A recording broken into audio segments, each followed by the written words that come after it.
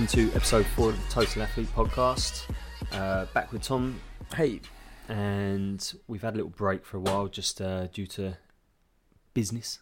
That business thing. Haven't you actually been on holiday? Yeah, I went to New York, France, and you've been to Sweden. That was months ago. Well, that was before we even started the podcast. No, it wasn't. Yes, it was. Was it? Yes. It was February. I've been away for a bit. You've been away for a bit. I went to Manchester on a course for 3 days. I've been doing nothing. Just work. So today we're going to be talking about energy systems. Bit of a Q&A session. Yeah. This is Tom's forte, really, so I'm going to be asking him a few questions. Well, I say it's my forte. It's just what I'm most interested in. Yeah. There's other people out there. And I'm not interested in one bit, so we're going to ask you the question. No, I am interested in it. I like all the energy systems and... yeah. You like them all? They're all good, guys. And we hang out a little bit. Yeah, I like them. I mean, probably aerobic's my favourite in like... You know, he's just a nicer guy. CP Battery all the way. Oh, mate, me and CP Battery. Have a couple of beers. Oh, yeah. Yeah, decent. Just chill. Okay. Right, okay, so... Should we take from here then? Yeah. Energy systems. There are 3 energy systems, if I'm correct. Yeah, so generally speaking, to keep it as simple as possible, we've got aerobic, glycolytic, and creatine phosphate systems. And that is quite a basic look at it. You can go into textbooks and divide it into more little sections. I think most people will sort of associate aerobic with longer, slower, sustainable work. So classically, we're thinking about like marathon runners, the Tour de France, if we're talking about sports, things like that. Glycolytic, there's actually not that many sports which are truly glycolytic. Mm-hmm. CrossFit, potentially, could be one of them. So what would we mean by a glycolytic? Glycolytic just means that it's the energy system that is fueled predominantly by sugar and carbohydrates. So it's shorter, much more intense, unsustainable work. So you've got to talk about the sustainability of it in terms of aerobic and glycolytic. Glycolytic is definitely unsustainable. So if we talk about in relation to CrossFit, you do if we're talking about a good level athlete doing 50 calories, maximum effort on the assault bike, like truly maximal effort. Mm-hmm. If you go truly maximal, you're not going to be able to repeat that. Okay, and your energy system will be fueled, not aerobically but glycolytically. And I think someone knows when they've gone truly max effort. If you feel like you could repeat it, then actually you're probably aerobic. Yeah. It might have been a tough aerobic effort, but it was probably aerobic. Creatine phosphate, that's the one that we all classically think of in terms of shorter, more intense work. So heavy back squats. 1 rep maxes. Yeah, 1 rep maxes, but also just muscular work. So maybe like a strict maximal set of handstand push-ups. Maybe crossing over into sort of like muscular endurance. Yeah. Depends on the athlete. So one thing to say is it all depends. It does all depend on the athlete, and there's no black and white dividing line between the energy systems. We're using all of them all the time. So right now, standing here, I would hazard an educated guess that we're predominantly aerobic. Yeah, but we will be using the creatine phosphate system to pick up the phone, to turn that switch. Yeah. Because those contractions are very, very small compared to lifting a 1 rep max back squat, but they're still those contractions of the muscle. Because you can go through one energy system to get to another energy system. Yeah, well, they're all constantly like interplaying. Mm-hmm. So let's just say that we got on the assault bike and I told you to just go as hard as you could for as long as you could. Yeah. Initially, the first couple of seconds, you're going to be using creatine phosphate to really rev that bike up. And then if you're going as hard as you can, the next maybe 45 seconds, predominantly you're going to be glycolytic. And then after that, your power's going to really drop off and you're going to have to sustain a lower pace to keep moving. Otherwise, you're going to stop or die. Yeah. And you're going to go into an aerobic system. So, yeah. Kind of. Yeah. Kind of. Okay. So we're basically talking about these energy systems in CrossFit as a sport. We're not talking kind of your your daily CrossFitter who's just going in for 1 hour. Mm-hmm. Yeah, and we can talk about the difference between the two. A lot of people, I think, are coming around to the idea that the sport of fitness, I think we should call it, is more of an aerobic sport. Mm-hmm. And if we are talking specifically about HQ's events, so the games and the road to the games, you actually have 3 different sports within that. The Open, regionals, and games are completely different. The best way I could think of an analogy is it's like playing rugby union. Yeah. And then the next stage is playing rugby league, and then the last stage is playing American football. Right. Like, okay. they're all similar, sort of, but they're actually pretty different sports. Mm-hmm. So, I think generally speaking, it's fair to say that the sport of fitness is an aerobic dominant sport, and you need to be successful. You need to have a very, very solid aerobic base. You need to be able to produce energy aerobically at a high power output. If you look at the best in the sport, Rich Froning, for example, he's probably the most successful CrossFitter ever. Yeah.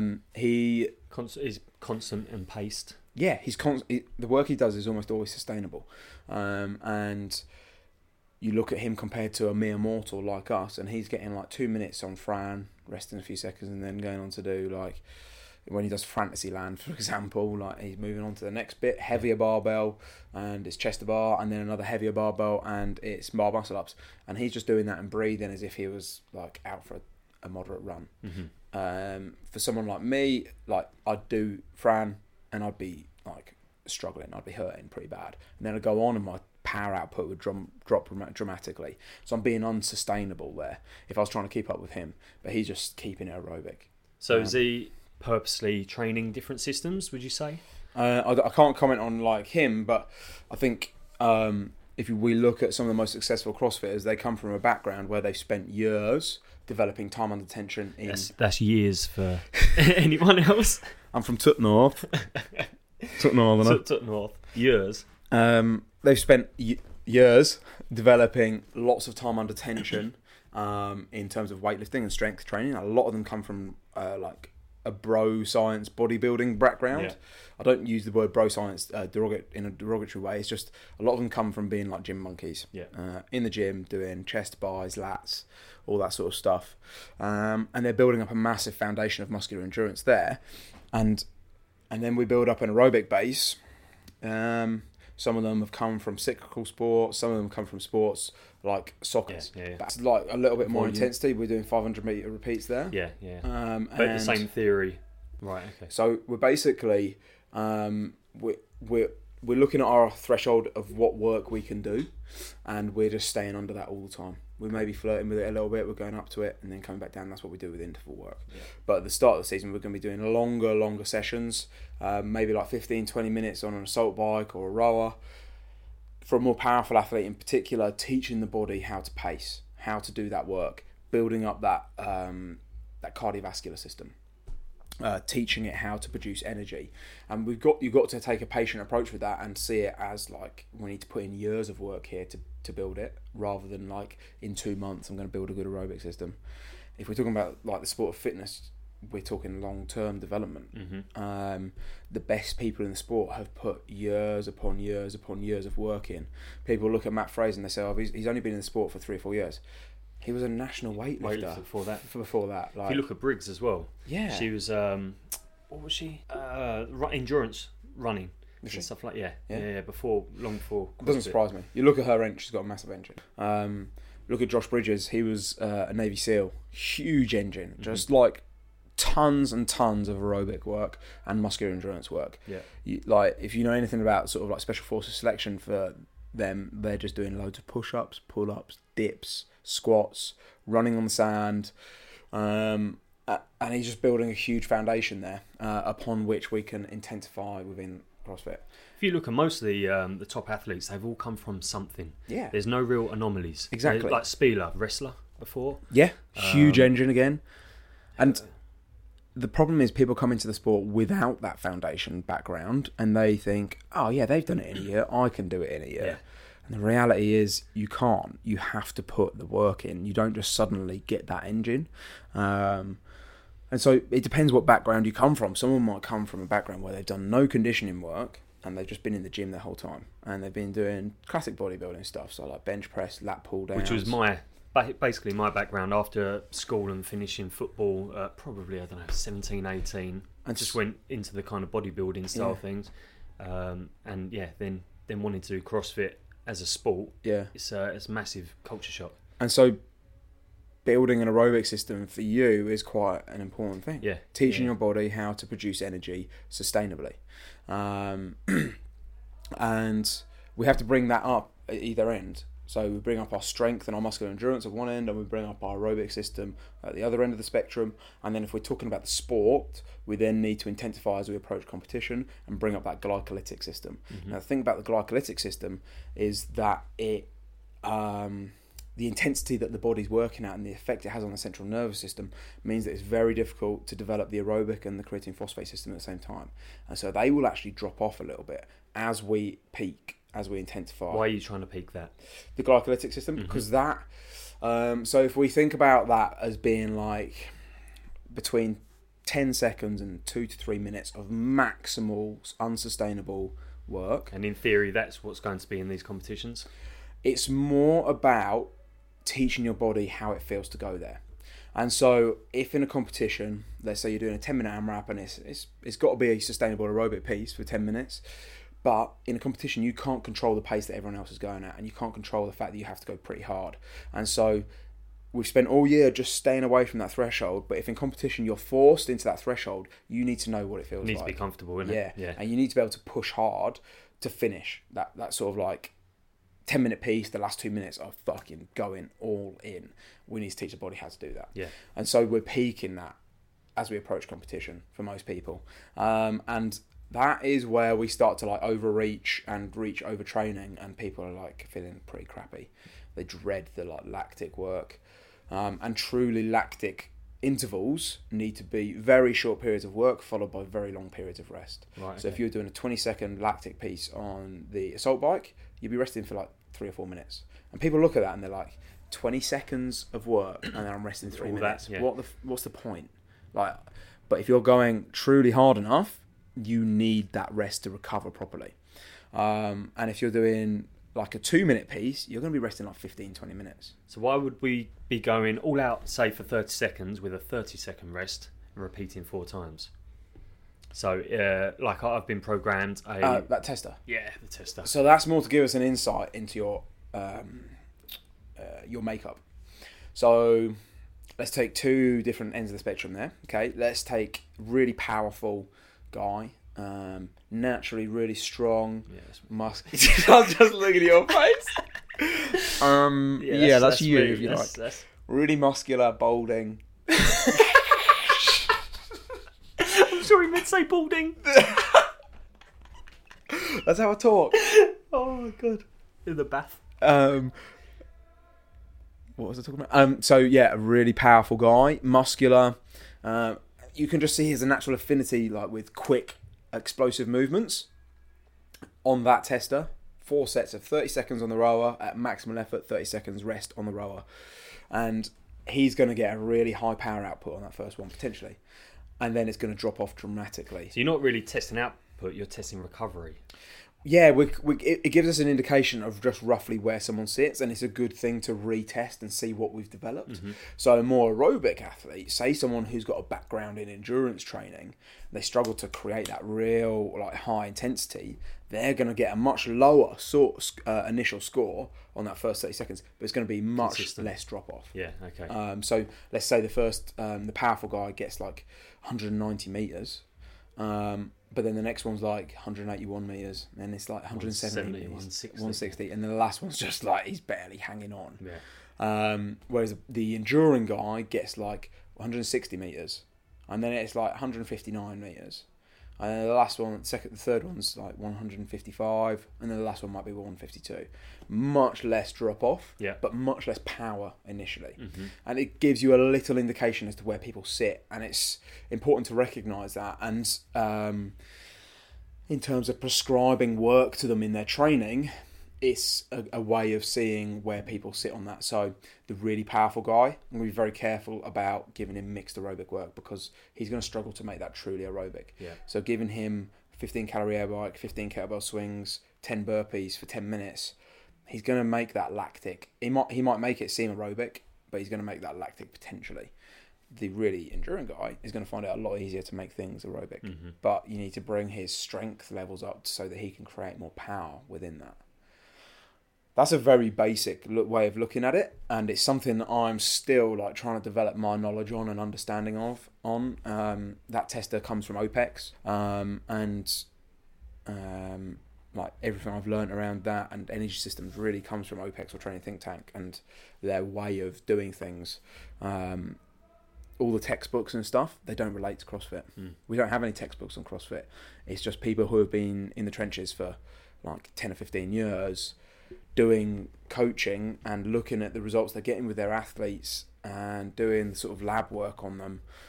They're the ones who are coming out with these answers and filtering the knowledge out to the rest of us. Yeah. And then I try and implement that with my athletes and see what happens, basically. It's all testing, isn't it? Like testing for you, for anyone in CrossFit, anyone coaching CrossFit. This is unknown territory to some extent. To a certain extent, like if you think about the history of physiology and the history of sport, CrossFit is a tiny little, or the sport fitness is a tiny little blip on the map at the moment. But we can utilise things from other sports, which helps definitely. So. Rowing as sport. Rowing and running, like aerobic progressions, understanding those, strength training progressions and understanding those, and strength systems. And the task is just making those fit into CrossFit as sport. And the top CrossFitters really are physiological anomalies. They're doing things which really the textbooks say they shouldn't be able to do. Yeah. And it's showing us, A, how amazing the human body is, and B, we never know anything. Like the more you know, the less you know. I think. You look at the numbers that people are throwing around, and then the output they're putting into their conditioning pieces is pretty amazing. And that just, for me, comes from massively developed aerobic systems and very well developed skill and strength systems, which are then, whether they know it or not, they're peaking quite well close to competition. Now, there's only so long you can peak a system for, and so someone who peaks for the Open and then maybe qualifies for regionals and then they have another mini peak for regionals, if they go to the games, they're going to be maybe a bit burnt out by the games. But the best CrossFitters in the world are resilient. Be consistent throughout. They're resilient. They basically can just take whatever you throw at them, and it's almost kind of, you can do anything to them and they'll get better. The best athletes in the world. The reality is, though, when we start following their programs as mere mortals, we can't do it. Can't keep up. So people following like Rich Fronin's program or Ben Smith's program online, it sounds nice because it's the champ. But you follow the champ. Oh, I'm doing exactly what he's doing. I'll be where he is in. No. So Firstly, this isn't what he was doing 8 years ago, or 10 years ago, or 12 years ago. You haven't got his genetics, his lifestyle. Like, you're different people. And so people are jumping in on like Ben Smith's blueprint, like, which is awesome fun to look at and watch. Like, I'm not denying that, and some of the workouts are pretty cool. But for me to go and do that, maybe I might get something out of it, but it's probably not going to be the most beneficial thing for me to do. I was talking about this the other day with, just so happens, Chris, who's now calling me. But we were talking about Fronin, right? Yeah. So we watched Mayhem Mondays, and he's. If you look at Fronin, you never see him doing mobility, and people just think, he's just generally just mobile, blah blah. If you look carefully in Mayhem Mondays, he's constantly doing mobility and stuff like that, and it's just things like that. And people just jump on a program, think I'm going to be like him, but look what they're doing in the background without when you think people aren't watching.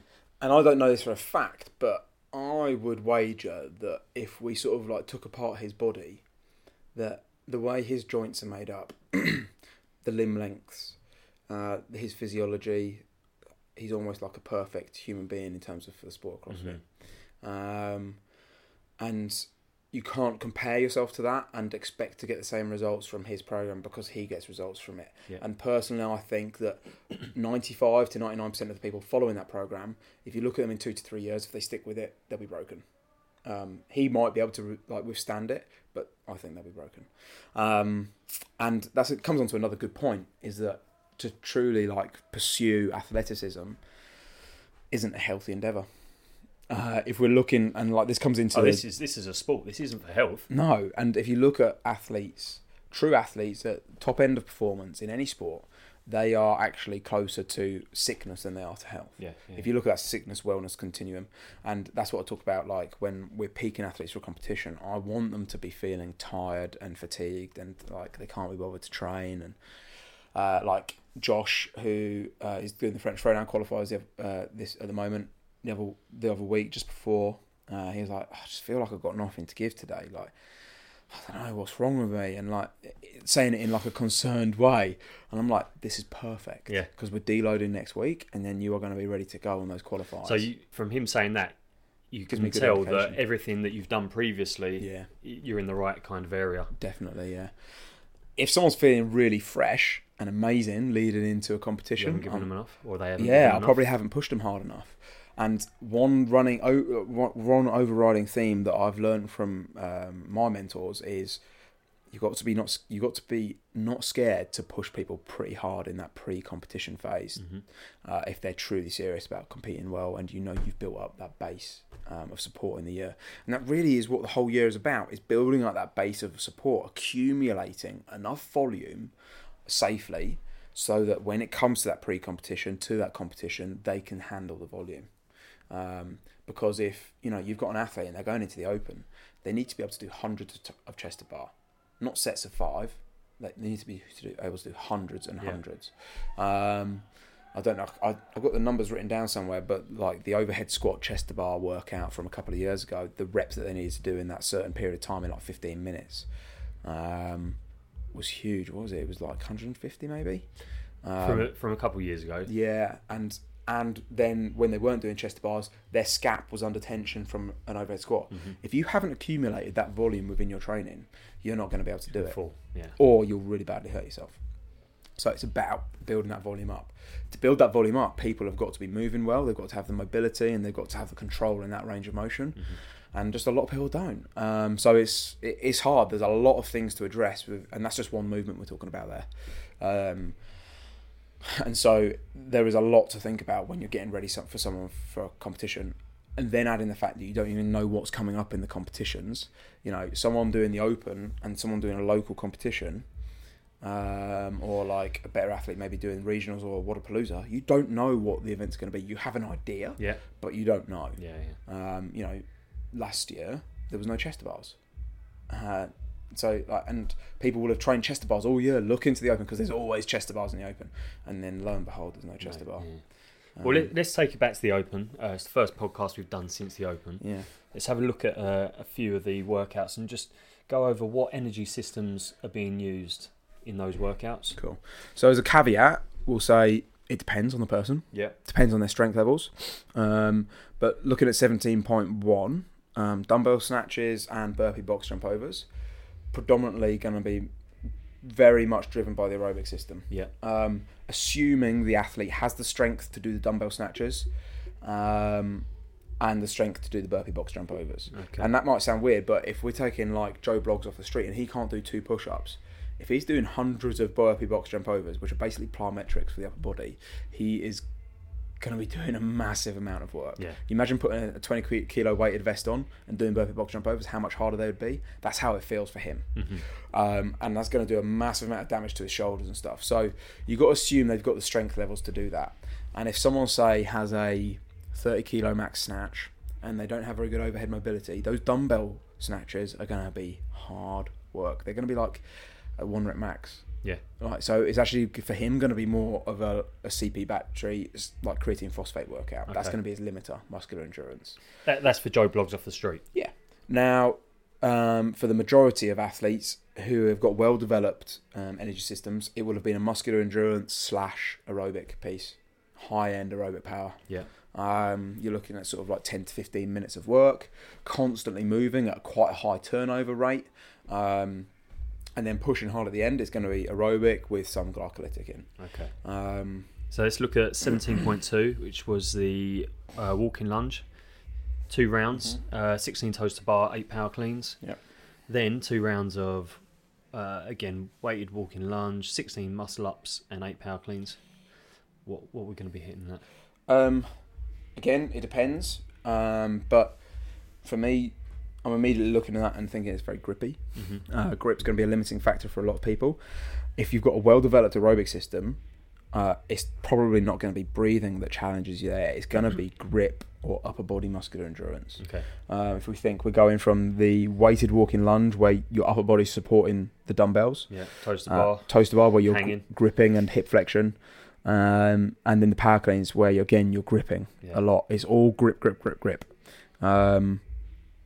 So yeah, probably going to be some sort of upper body muscular endurance limiter for most sort of high end athletes. Okay. Again, for lower end athletes, it's like, can you do a muscle up? Are you strong enough to do the power cleans? That sort of thing.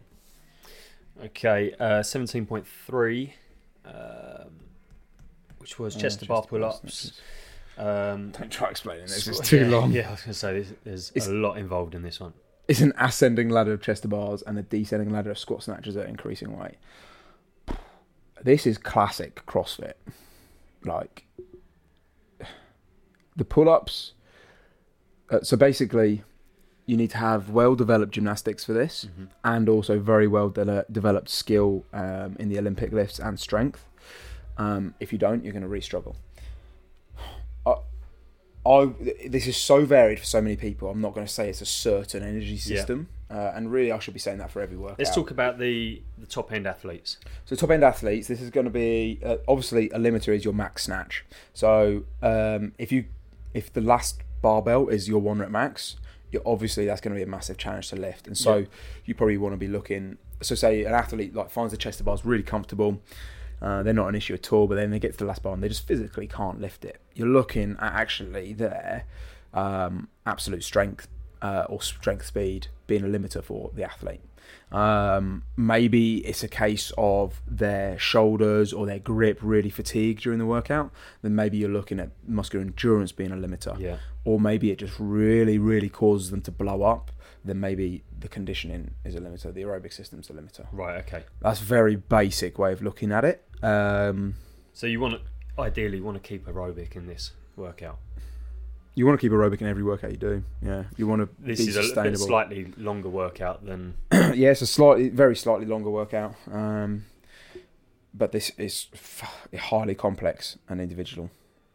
Okay, so we're going to go on to 17.4, which was... It's the 13 minute. Yeah. Right, let's look at that. So deadlifts, wall balls, row and handstand push-ups. So, like with every workout... this was the repeat, wasn't it? Yeah, you need to have a good aerobic base to be able to keep putting that power output out. For lower end athletes, if it's close to your max deadlift, then that's going to become a limiter, like strength endurance. Yeah. Your ability to keep picking up close to your 1 rep max. So if my max deadlift is 120 and the deadlift is 100 kilos, is it though, Jay? You're going to be really grinding those reps out, and you're going to have to break it into much smaller pieces. If your 1 rep max is like 230 or 240, then it's less than 50%. Yeah. And it becomes like a muscular endurance piece. Should where just be able to maintain that quite easily. Yeah, and it's where is your lower back blowing up, or your hamstrings blowing up? Is your grip blowing up on that?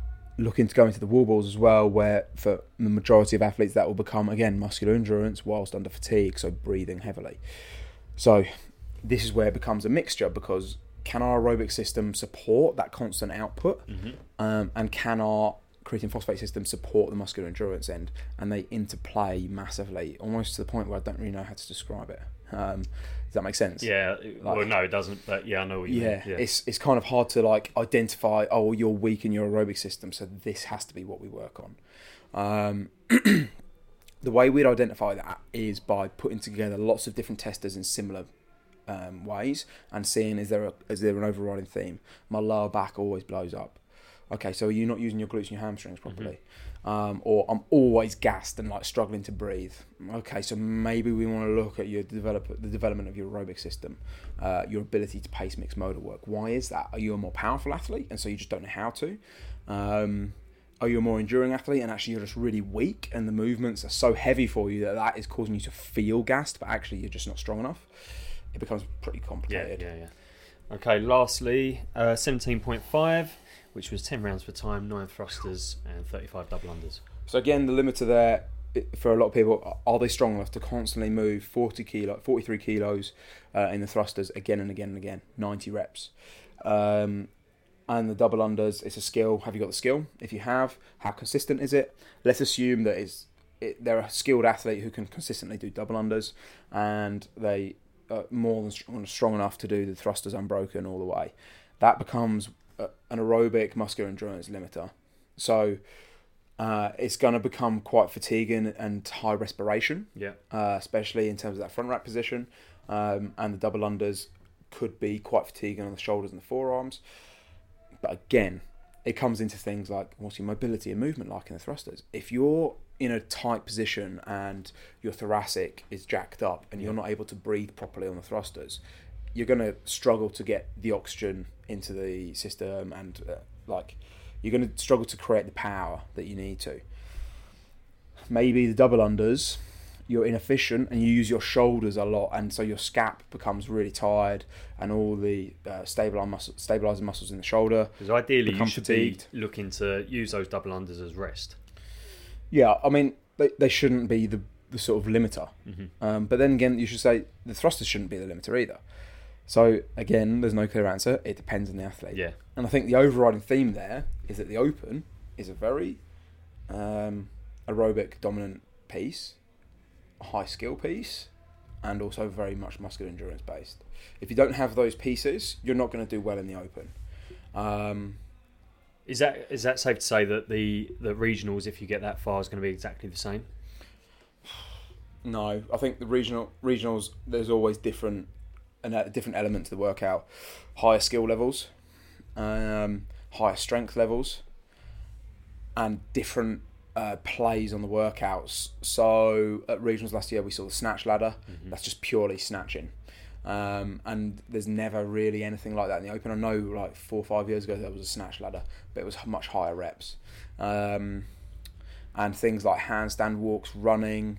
So you have a lot more variables at regionals to play with, and they make the workouts a lot more varied in terms of the energy systems that they're attacking. So like a handstand walk and snatch is very, very different to the sort of workouts you're going to get in the open. I'd call the open the shitty shit. I've stolen that from James Fitzgerald. Like, that's the nasty, horrible workouts. Regionals, there will be workouts like that, but it's slightly different. And then the games, they start introducing like absolute speed and things like that, like just a pure 50-meter sprint. Mm-hmm. Or things you can't really test for in the open. It's just not.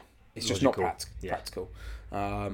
So yeah, they're massively limited in the open as to what they can actually test, which is kind of good and also kind of bad. Like, if we're looking for a true test of fitness, is it a true test of fitness? Because some of the stronger athletes aren't getting to regionals because they don't have the capacity to get through the open. Yeah. So that's not fitness if they're just strong. Yeah. It's kind of a hard one to discuss, and it's not criticism of the sport. It's just a fact of the sport, really. And I guess, like CrossFit would say, we're looking for the most well-rounded athlete. And so, but are they getting that from the open? I don't know. I don't have. I think they're trying to get that more from the games, because it looks like they may be bringing in a bike ride of some sort. Well, they do. They always have a longer endurance piece at the games. You know, they did the triathlon a few years ago. They always have the swims. They did the trail run this year. It would be good to see a longer piece. Like, well, they did the marathon row, like something like that. That's brutal. Yeah, I can't think of anything worse. Yeah. So, I think, like, to sum up, the biggest thing to say about energy systems is it depends. Mm-hmm. It's really complicated. Yeah. There's no simple answers. No. And like, for me, I've been digging into this for like 4 or 5 years now, and I still have so many questions. I'm still learning so much, and I look at what I was prescribing to people 4 or 5 years ago, and I'm like shaking my head, like, what was I doing? So if you were an athlete of Tom's 4 or 5 years ago, you can get in touch to get your money back. Well, I think any good strength coach is constantly learning, and so in 5 years' time, hopefully I'll look back and think, I was doing that wrong, I was doing this wrong, doing that wrong. But all you can do is learn and develop as you learn. And again, any good coach needs to be constantly challenging their perceptions. Never take anything like as for granted. don't just be told something and believe it. You've got to constantly question those theories that are put forwards to you. Hence going on courses and stuff like that. Yeah, exactly. And just reading and listening as much as possible. It's it's a deep rabbit hole to go down. And how long have we been going now?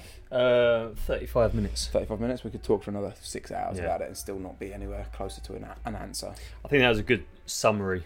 Yeah. 35 minutes worth. I think you got feel sick. Yeah, sick of us. yeah. You got bang for your buck. Yeah. So yeah, we'll close it there. Cool. If anyone could leave us a review, that'd be very much appreciated. Yeah. Next time, I think we'll hopefully in the next couple of episodes we'll have some people in to talk some about their general fields. Yeah. But yeah, for now we'll see you in episode 5. Yeah. See you soon. Thanks for listening, guys. Bye.